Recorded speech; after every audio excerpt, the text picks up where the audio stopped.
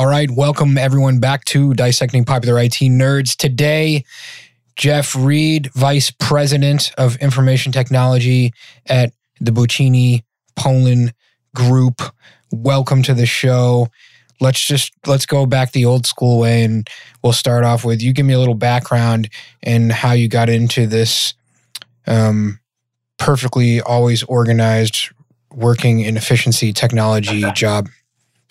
Yeah, we'll pretend that that's true.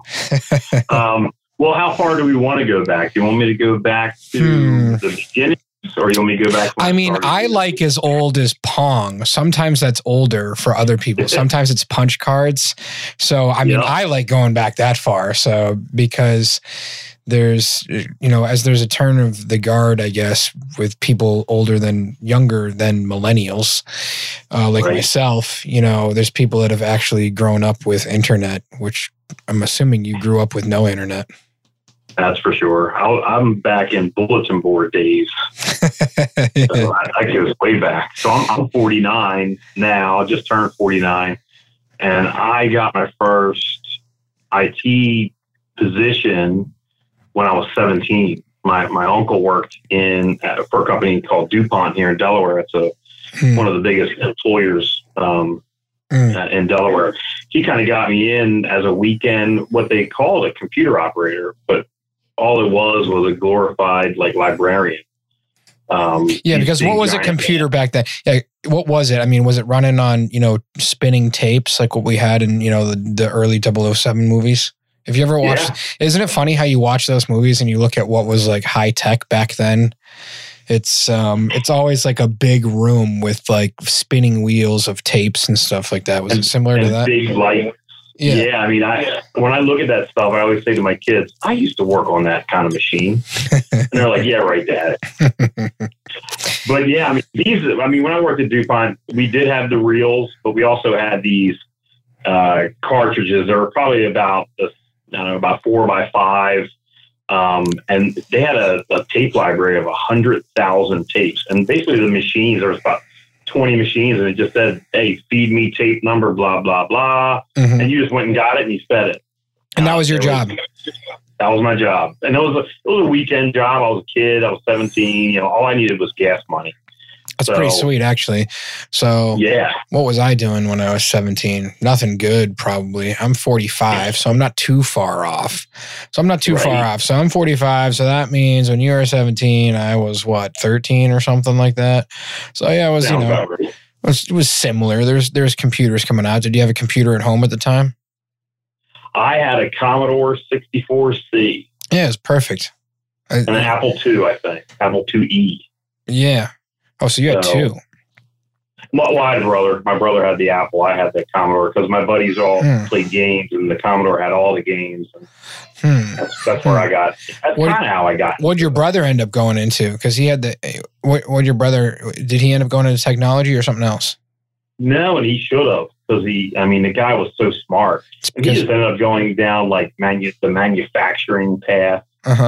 It's because he had the Apple. It's because he had the Apple, I guess. That's right. That's what I tell him. Then, I left there and went to work for a company as a printer operator. And we worked on these big, giant 5-foot reels of paper, and it just printed out. We just printed nonstop all day. These machines were probably about 50 feet long, and it just spit out paper nonstop. And we just had to stack them, move them, do whatever. Did it seem more fun back then, or is it more fun now? It's more fun now. Thankfully. Back then I couldn't wait to get out so I can go hang with my friends. So I really wasn't. It really didn't mean anything other than gas money at the time. It made me a better IT guy in the long run, but I really wasn't concerned with that. Just completely IT aside, just curious. Is your best years of your life, are they now or were they earlier in your life? So far. Are we talking career? I'm just talking in general. Like when I think now, I think back to just what we all have to go through growing up, and I've got kids and stuff like that. I think now is probably the best time. in my life. Career, family, everything. Just me in general. I mean, people go through all kinds of crap. So, I mean, it's different for anybody. But for me right now, I would say it's probably right now. Yeah, I agree. And you know what? I can't imagine not having my kids. I got a 14-year-old, 11-year-old. Mm-hmm. So if I said, oh, yeah, I like to go back when I was 30 because I was having a lot of fun, I feel pretty bad. But, I mean, so he guilt tripped you into saying now. Yeah. I mean, I have a great job with a great company. I have great kids and wife. So like everything's firing on all cylinders. So right now is a good time to be alive. Excellent. So somehow we have to, so you moved from, was it always tech jobs then? Or was it printer job, or was it, no, I worked at Burger King for a while? Nah, tech the whole way through, 32 years of it. Wow. And at what point did it become, so then did you go to school, go to college or anything like that? And was like, I'm definitely going this route, and it was obvious? It was kind of weird. I went to school to be an industrial engineer. I thought I'd be more interested in doing that. And I got my degree and never, you kind of get another job. I never went that route. I kind of just went that way for school. And then I got a technology degree after that. But I mean, it seems to be pretty common. It seems to be pretty common. A lot of engineers go IT. It's very common. I would say 30% of the people that I've had on this podcast, quite a large number. Yeah, we're going the engineering route and ended up in technology. So there's something there about that. So at what point did you end up moving into some sort of leadership role?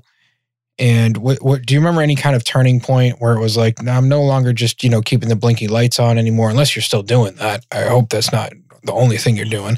But at what point was it, no, now it's quite large and serious, and now I'm in an IT leadership role?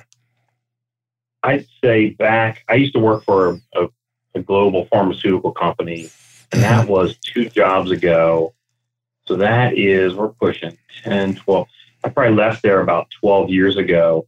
And I had a manager there and she was phenomenal. Mm-hmm. She was a good mentor.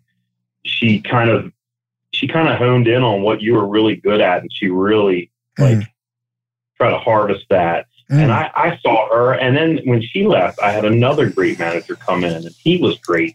And I just thought, okay, do I want to, because I was a nerd. I mean, I loved fixing things. I loved building things. I worked on a North America regional team. We fixed problems across the whole country. I loved it. It was my thing. Well, real quick, I thought, okay, just real quick, you said that she harvested your strengths, so to speak. Yeah. What was that? What did she harvest, and how did she do it? She knew what everybody on the team was good at. And she developed you to fulfill a specific role on that team. And our team was a team of rock stars because we all had different skill sets. And I think she put this team together with that in mind. And, at the time, probably didn't see it. Mm-hmm. But after we were done and we ended up getting bought by another pharmaceutical company, we all withered apart. Mm-hmm. That's when I was like, wow, we had every base covered in that department. She pulled them from multiple different sites across the region. And I'm telling you, there wasn't anything we couldn't solve. So she cherry picked people. She put together like a special team. Yep. That is by far when people ask me, when I look back at how I was, and I'm just sharing it at the same time, because when I ask, I tell people a lot of times when they're looking for a job or something, like, make sure you strategically look for the right job. Make sure you don't go to a place where they're just going to hand you a pile of crap and say, deal with it, right? You have some sort of flexibility. And every company that I worked at where I was highly successful, I was able to build a special team. And it might not even been a team. I might not have even been in a management role. I might not have even been in a leadership role, but it was still about who are the people that are supporting me that are going to help me get to XYZ. And then handpick those people. And I can clearly remember being at a company where we had to, sell like this, complex product, and, you have to take something from sale to implementation through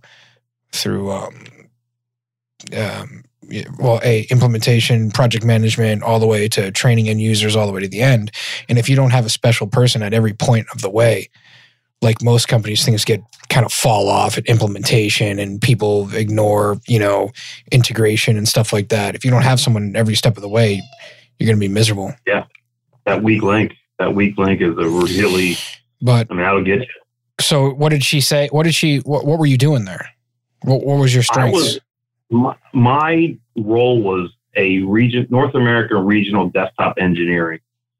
So my strength was, one, I was a people person, which sometimes in the IT world, that's a part that's really lacking. That's all you need. Like, sometimes that's all you need in the IT world. Right. I can Google the rest. Yeah. If you're smart and you can talk the talk, maybe you can make it MVP. But like my role was that when we would roll out new products, new projects, I would make sure that we would build it and implement it throughout the entire country. I would work with all the remote sites, probably about 15 of them, and we'd roll it out. And we would support. We were the tier 3 to every site in North America. So I became the technical lead because I could handle the oddball problems that would come up. And then then I also did a lot of the larger projects. We had people that were excellent project managers, but weren't as technical. And then we had me, who was really technical, but I wasn't as great as a project manager as they were because I was a doer. I was more of a hands-on, get dirty kind of person.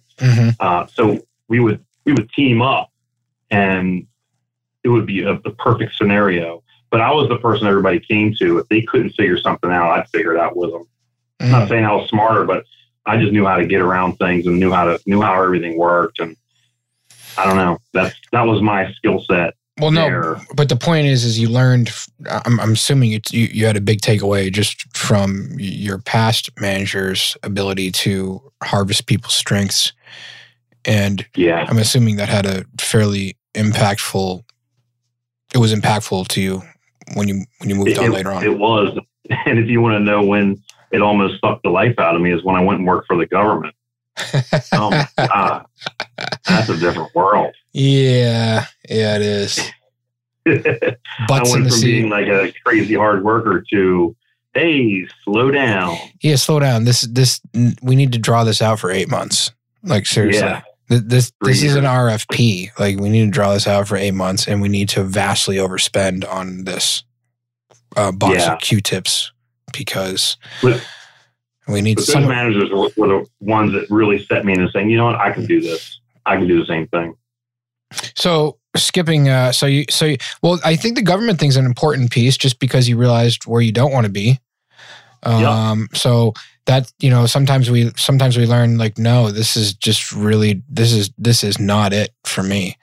And then, so how is how's the team now? How big is your team right now? So right now, I've built it from scratch. So I kind of did what I was taught before. I have 1, 2, 3 people below me right now. So it's just a team of 4. So I've got application support. I've got senior IT specialists, and I have desktop support too. But we're only supporting about 400 people. So a team of 4 works really well. We cover everything soup to nuts, which I missed over at the government level. I missed that pharmaceutical company. We do everything from the phone line coming in through the walls, through the ceilings, to the servers. Everything. Everything's owned by us, and we manage it really well. So. It's interesting that you said 400 is a small number because I've found that the average ratio of IT professional to end users in a mid-market enterprise company is 1 to 100, which to me is still, so you're right on, but it's still absurd to think that that's plenty of people, plenty of IT power, because it's still, I mean, and I think of it from the aspect of, teacher and students in the classroom. Right? Can you imagine one teacher and 100 students? Like how can every student really be served? But when you bring in technology, you can do that.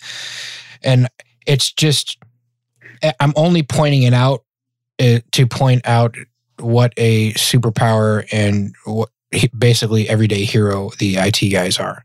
Because you have 4 people supporting 400 people. If you stand back and you actually think about that, that's a lot of people you're supporting. And 15 locations.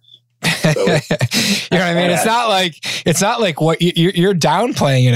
I think you're downplaying how good of a job you do. So, how do you, when it comes to, I guess in that environment, what's your biggest problem that you deal with on a daily, weekly, whatever, monthly basis? It could be anything. It could be literally anything. It could be support from executive management. It could be communication. It could be, I don't know, balancing all the tickets that we get from this particular thing. I don't know. Well, I think the company I work for now is a company of companies. So it's not like we do one thing and we have a specific set of applications and we support them. We have about 6 or 7, I'm probably downplaying that, different business types that have very specific business needs. Uh-huh. And every one of those businesses thinks they're the most important thing to me. So I need to jump because some part of their business is not functioning up to par. But I have to actually manage that. I have to manage my priorities. And that's really hard to do because I don't want to say that our food and beverage division is any less important than our commercial operations business or whatever. So it's hard to manage client expectation and manage the prioritization of what's coming in. And it's really hard with a mid-sized enterprise company. A lot of the other departments are short-staffed as well. So everything comes at you like a shotgun. It's not planned out. It's not, hey, this is our standard process for doing things. It's, hey, I need this yesterday. Yeah. Hey, we just hired a guy who's starting tomorrow. We need new equipment. It's always like, it's a shotgun coming out of that. It sounds very like a chapter in the Phoenix Project. Have you read that? No. You got to read that. Get it on audio. It's like because it's like 24 hours long. But if you have not listened to the Phoenix Project yet or read the book, you must, because there's literally a chapter in that book that's it's like you literally want to bang your head on the desk and cry for the guy, because it's about competing priorities and like literally like 600 to like 800 like tickets like backlogged from every department, and all these people pulling people in different directions, and like a weak link like IT employee that can he's the only one that can fix like all of these, and so but he's the one on the main project and gets pulled away from all these different things because everyone else's thing is more important than everyone else's. I mean, you said it perfectly. Yeah. Yeah. And the other, I think the one thing I hate to do every month is balance my accounting. Okay. Reconcile all my spending. Okay. For the entire company. Well, that is the one day I cannot stand. So you almost procrastinate it. Yeah. I mean, the accounting folks send me the information. Uh-huh. I say, okay, I got to set aside a couple hours to do this. And it's always the last minute. Here you go. Here it is. Okay. So I manage the IT spend for all entities, all locations. Oh, wow. There's no system for that. We don't have an app for that yet. We did have a purchasing department that made it easier, but it's kind of rethought this whole thing. And we do a lot with Amazon now, and they do have a good reconciliation report that you can run. but it's still, it's one of those things. It's not technical. It's not fun. It's not glamorous. Do you have to divide everything or like divide stuff up into different departments? Is that what it is in codes for accounting and that type of stuff? Yeah, different GL codes, different entity codes, splitting them. Yeah. So it does bring up the budget as a question. Are you in a healthy IT organization where they have no problem spending money on IT? It's just a pain, reconciling it all? Or is there also that aspect as well, which is like, you got to stay within budget at the same time? And how are you asking for more money when you need it? So I bring out, or I create the IT budget for every entity at the end of the year. Uh-huh. And if we hit something where there's like a big spend that I think is the right way to go, and there's some good ROI coming out of it, or it's reducing like the threat risk. I report directly to the president, and she and I have a great relationship. I would normally pitch it to her, explain to her what I think the situation is. Yep. I'll tell her what I think the right choice is. Yeah. She's great because she'll come up with different ideas, and maybe I'm overthinking it. Maybe I'm not thinking big enough. So we'll go to the brothers who own the company, and then we kind of pitch it to them. And I do get shot down sometimes, but I think the overall picture, we find the money. And do the right thing. I try my best to not spend money as often as I can. So I do calculate how much savings we can do. If I do something for a site, I calculate, hey, this is saving that site $1,200 a month. And I actually put that in my head and I put it on my board. And I say, okay, maybe if something comes up that I need $10,000 for, it's a wash. So I think about it in that way, but then you get to the point where there's just the purse won't open and you got to deal with it. Sometimes the financial speak can confuse people, but it's really quite simple at the end of the day. Like, are you saving money? Are you making money? Protecting, I guess, the business at the same time. But I think there's 3 points there I'm going to say 3 points very clearly so that my editors, when they edit this episode, they put these 3 points into the show notes. But 3 points under the financial kind of aspect of IT that's very important when asking for money and numerous things is point number one, you have a good relationship with your basically C-level directors. In your case, it's direct relationship with the CEO, correct? Yep. Okay, so number one, good relationship with the CEO. So you're like on the same page. You're like, you're pretty much meeting at the same table. If they're, metaphorically the executive round table. And number two, why did I forget already what number two was? I'm just trying to remember how we described this very clearly, which was, maybe it's, your money very, very well to begin with, and you're trying to save money as much as possible and be efficient. So when you go to ask for money for a big project that makes sense, people trust you. Right. That's kind of a point. I wonder how would we help me wordsmith that? What's bullet point number two? It's I don't know. I'm good with money. I don't know. Or faith in your staff. Okay. Faith that they know, the owners know, that the president knows that I've got their best interest. Great.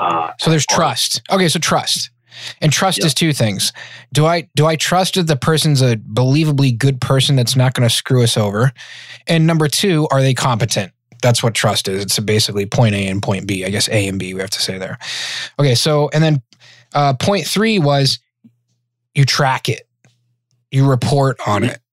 So you know where you're saving money, where the ROI is coming in, and you know where you've saved money, so you've got to kind of like that bank decide like, hey, we saved this much money over here. Can we move it here? So you're kind of robbing Peter to pay Paul, or whatever that saying is, in certain aspects. Yeah. Because there's a lot of stupid things that people are spending money on in the IT world right now that's literally just hemorrhaging money that they could be using towards a digital transformation. Sure. For example, old MPLS circuits that you have 3 meg throughput on, people pay literally. I ran into one not too long ago that was $60,000 a month for fully meshed MPLS network. You know, I mean, it was a lot of sites, but it was $60,000 a month. You know what I mean? It was like for 3 megs. Like, can you imagine paying $60,000 a month for like a 3 meg WAN? I mean, you're just like, please. And it was like a simple, but there's other things too. There's numerous like kind of like quick hits that people can come in, and that's why I love that every now and then an ITI can come in and be like a true hero to a company, because he just eliminates all this low-hanging fruit and then reinvests it into the stuff that makes sense. Right. So why that's happening, I don't know. I think maybe it's back to the government metaphor again. Slow down, buddy. We want to keep our jobs here for a long time, and do little. Someone's going to get mad. Some government guys are like, "What are you talking about? This is America." Right. Now, I will go on the record to say that I had good employees there, but you can see it. You can see it all around. I lived and worked in DC and around the Beltway for years. Okay, I've seen it all, and then I've seen the heated driveways with the heated tile driveways too from I don't know, some retired military dude that's been not lobbying that does government, whatever, the bid boards and all that stuff, and 8A service to all that stuff. It's amazing when you're there, when you see how it all works. Some of the systems could be improved in our government. They're a little broken. Let's just put it that way. I'll put it lightly. As far as reporting though, like as far as reporting these business numbers and stuff, do you ever have to give like a quarterly report or business report or anything like that? Do you get very involved on any type of P&L statement or understanding how the business works from that aspect? No, but I do work with the people that do it. And they normally come to me quarterly and ask me about the spend and what we're doing and what's that spend look like next year. And they'll come to me and I provide them with rough numbers, and then they kind of, take that and run with it. But me, not really. I don't really get too far into that. I've got too many other things to do to really focus on that part of it. No, I gotcha. I just think sometimes it's, I've had people in the past tell me that it's helpful to be able to speak the CFO speak, the capital expenditure, the flow through profits, cash efficiencies, EBITDA, these type of things are helpful sometimes when you have to go, if you don't have a really good relationship with the CEO and you have to go, present to the board as to why we're purchasing this new, I don't know, $500,000 XYZ widget. With that being said, vendor stuff. Do you deal with a lot of vendors, and what's your kind of vendor philosophy? Yeah, I mean, I am the direct contact to any IT vendor that sells to us. I've over the last 5-6 years, I've kind of weeded out a lot of the vendors that I think are of no value to me, and I've got a list of heavy hitters that I like to use all the time. Yeah, and our relationships are so good, but and those are great. Constant communication. The projects go their way. The money flows their way. I know I'm getting quality back. Well, let's talk about what makes a good vendor then. So I tell you what makes a bad vendor. Great, even better.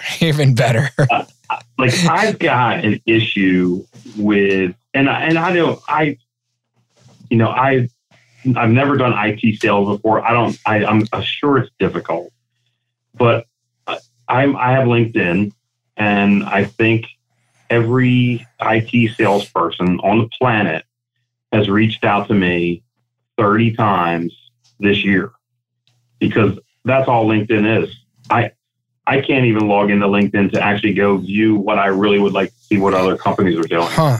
Well, I'm glad that you logged in and responded to my director, I guess. Yeah, because there's a way to, in my book, there's a way to communicate. And a lot of these, like a human. Yeah. Yeah. Okay, go ahead. When you guys reached out, at first I wasn't interested. I was like, I'm too busy for this.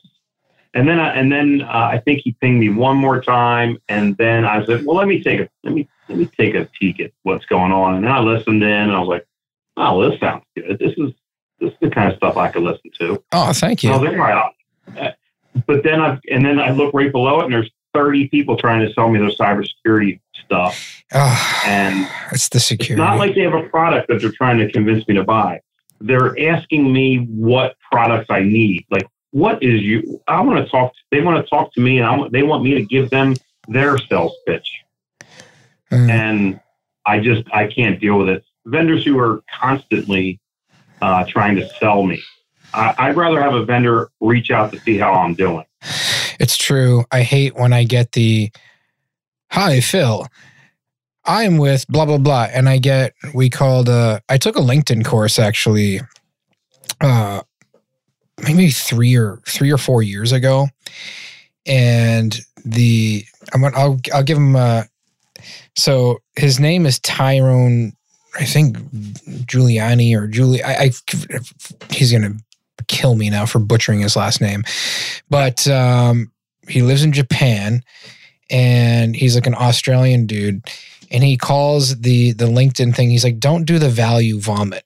He's like, don't show up in my inbox and just, send me, like, that's not how human beings interact. He's like, they don't interact this way. We're like, hey, by the way, my name is, when can I get on your calendar? I'd love to jump on your calendar. I'm moving this to the top of your inbox, blah, blah, blah.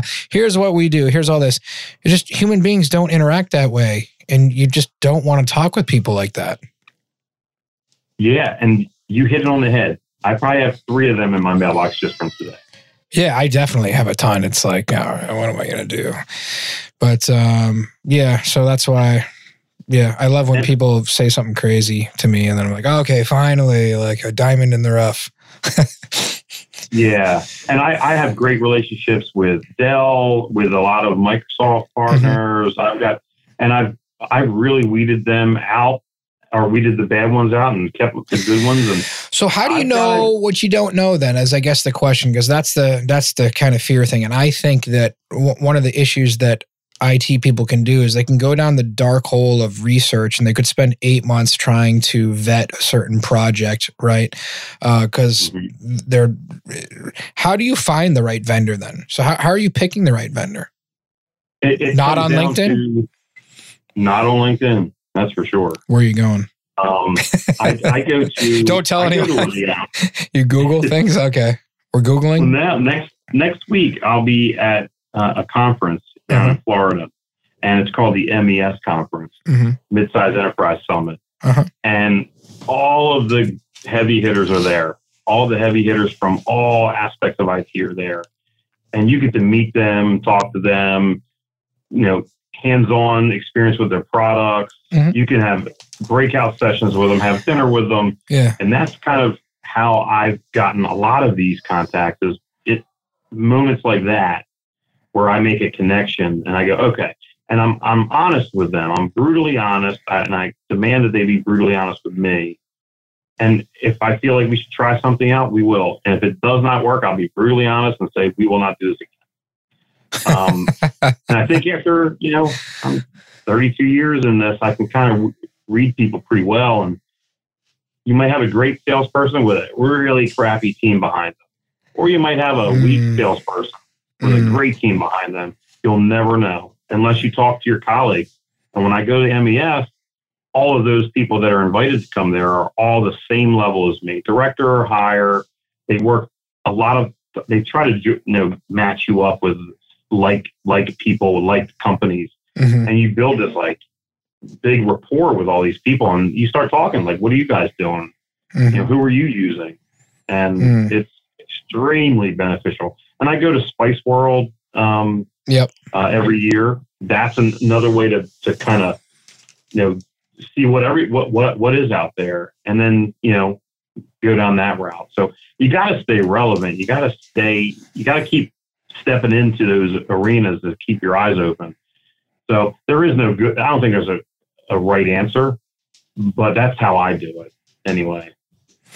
Yeah, there's not, I mean, there's certainly a lot of good people out there. There's no, like you said, perfect one size fits all. First of all, every company's different anyways. Your company's different from another company. Your group of end users respond different than a different group of end users. One guy's got a bunch of truckers in his company. The other one's got, whatever. It's amazing sometimes the different groups of end users and how they respond to any type of technology that we put in their hands, or I guess in the cloud now. So then, very fun talking with you. If there was, what should I have asked you? Is there anything that, again, back to kind of like, what's your single, what do you think is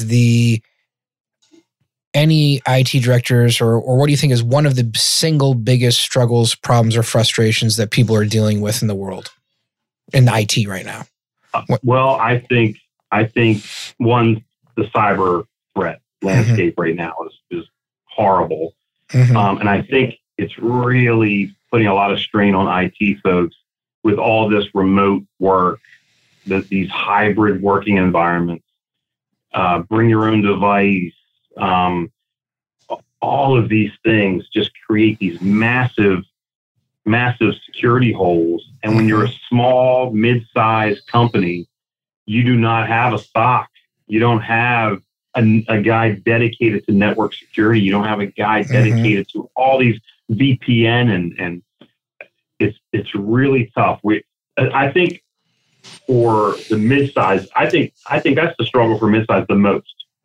I think that, if I was a hacker or a bad guy on the web with these skills that these guys have now, that would be my target. Mid-sized companies between 100 and 500 people that have limited IT folk that can, I can't look at logs all day. I don't have the money to spend on really expensive monitoring tools. That's the problem today, because everyone, especially in this country, everyone is almost demanding this flexible work environment, which is just a security nightmare. So, I mean, that's one of the biggest things. And I think another thing that I think IT management and even like my tech guys, you got to have empathy towards these employees that we support. We think that we're our own department. And, we're the IT department. They're accounting. They're sales. They're this or that. We're still a service company. We're still like a maintenance guy. We're here to support the other departments. And I think a lot of IT people, especially along my way, kind of thought that they were better than that. that they That's interesting. About that. Why are they asking that? And for example, give me an example. So why would this department be asking for individual printers when there's a copier right there? Well, their department head said that they're going to print confidential information, and they need to have their own printer. And then the IT person thinks to themselves, "Well, they don't need that. Why would they need that?" Well, we're here to provide a service to a company or to a department. We're going to my job is to tell them my opinion, but ultimately they're the one who writes the check. So IT people sometimes need to take that step back. And it takes me back to that Saturday Night Live skit. Yeah. Where they called the IT department and they were like, move. Yeah, move. Click here, F1, shift 2, 3, 4. Yeah, exactly. And we need to take a step back and say, we are the mechanics. We need to fix this. We need to do it. I think there's a fine line there. But there's definitely a bridge, and the entire purpose of the show is to bridge that gap between IT and speaking the language of business, right? Because there is a jump that a lot of IT professionals look to make, and that is they want to go from IT director to CTO or CIO, and they want to become they want to move into that C-level realm, right? Which is to a degree interesting that you said they think they're bigger than they are, because from that standpoint, that would fit right in line with it.